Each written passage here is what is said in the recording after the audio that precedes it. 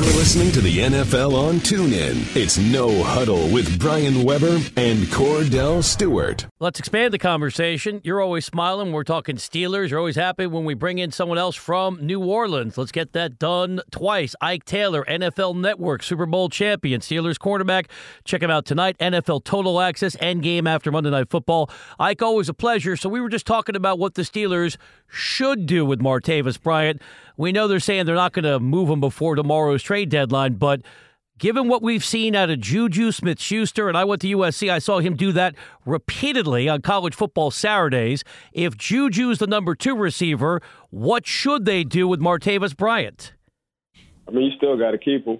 You still need depth at that position. We saw, Justin Hunter, we saw what he can do.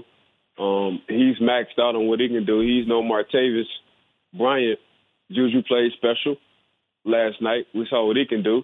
And, again, if you was watching him from USC, you saw he was kind of special. He had a big frame, a big body. The guy went from defense to offense, so he's playing receiver with a defensive back, a safety kind of mindset. So that lets you know that's like reminding me of a Hines Ward. But at the same time, it's just his first game. So you got to understand, once teams get tape on you, you got to start becoming a professional. Like, you got to start tweaking your game. You got to start scouting yourself. So he had a heck of a first game as a starter, 97-yard receiving touchdown. But at the same time, you still got to be consistent. You still got to do this game in and game out. So it was a great start for Juju. Don't get me wrong. And I love the kid. But you still keep Martavis because you still have Martavis next year under contract. And with the NFL, man, you just never know what can happen when it comes down to injuries. Ike, it's always good to have you on. You know it. But Pittsburgh Steelers and their approach. Martavis Bryant probably wants a boo-boo load of money when it comes down to a new opportunity, new contract. Juju, he comes in as a rookie. He puts up these types of numbers. How devalued has Martavis Bryant based on his actions last week with the distractions, being demoted, now down to the scout team, not being able to be on the field dressed, but yet you give Juju an opportunity to make something happen? Has he opened Pandora's box to allow the Steelers to now evaluate how they need to actually structure this case for Martavis Bryant, who's asking for more money?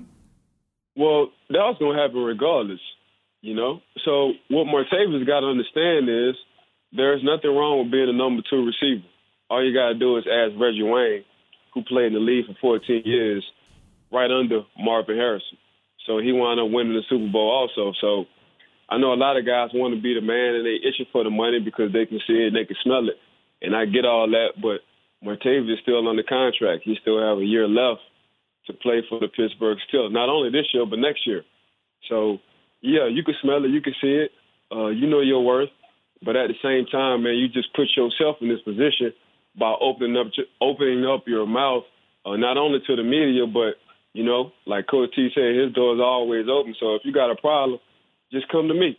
So he just gave Juju and other guys an opportunity to display their talent. So right now he got to get himself out by practicing on the practice squad like he wants to be back in the starting position. Chatting with Ike Taylor of NFL Network. Check him out tonight. NFL Total Access Endgame after Monday Night Football between the Broncos and the Chiefs. Ike, beyond the standings, because you watch games closely, given the recent defensive improvement we've seen out of Pittsburgh, do you think the Steelers are the best team in the AFC right now? Talent-wise, yes. The best team I'm still going to stick with the New England Patriots. It's just something about Tom Brady. Another guy goes down, and they still find a ways to win.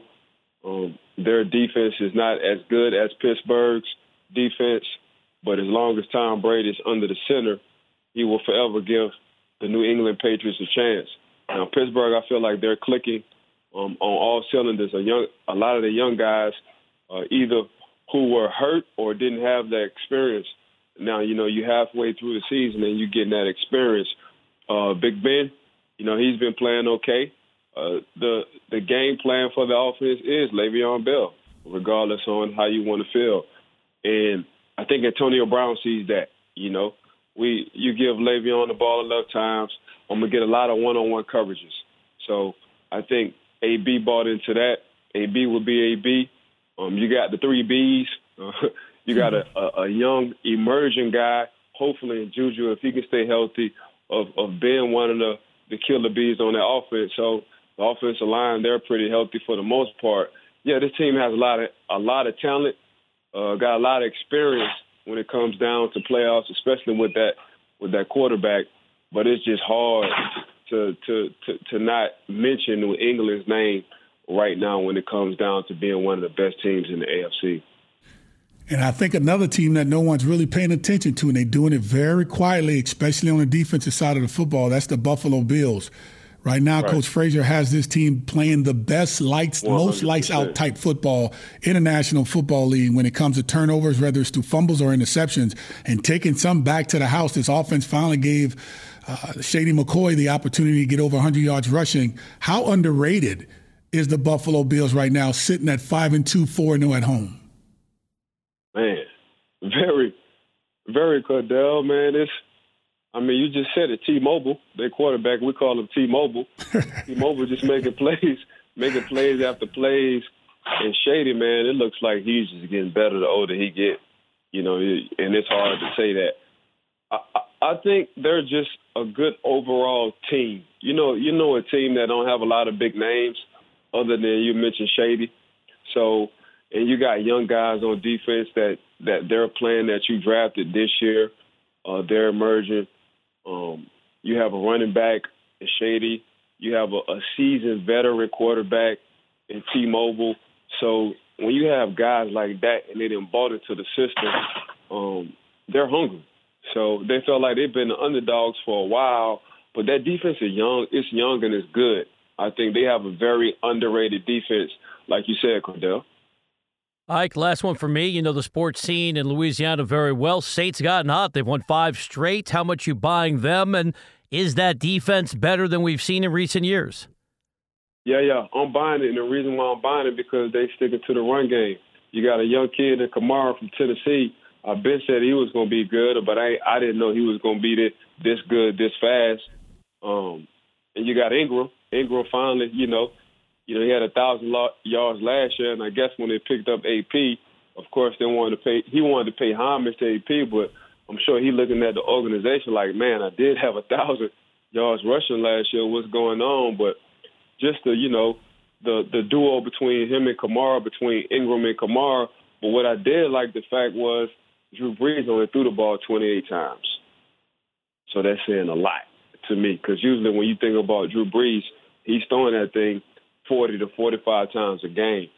And Drew Brees, I think he kind of understands with him and Coach Sean Payton, we can win these ball games by throwing it under 30 times and giving it to our young guys, Mike Thomas, Kamara, just guys who just came out the draft into the league and make plays. Yes. So once they buy into that, you give time to give the defense some rest. And, Marshawn Lattimore, the last 2 games, he done had 2 picks. So this defense has been the Achilles heel for the New Orleans Saints. But now I'm starting to see we can't say that for too long.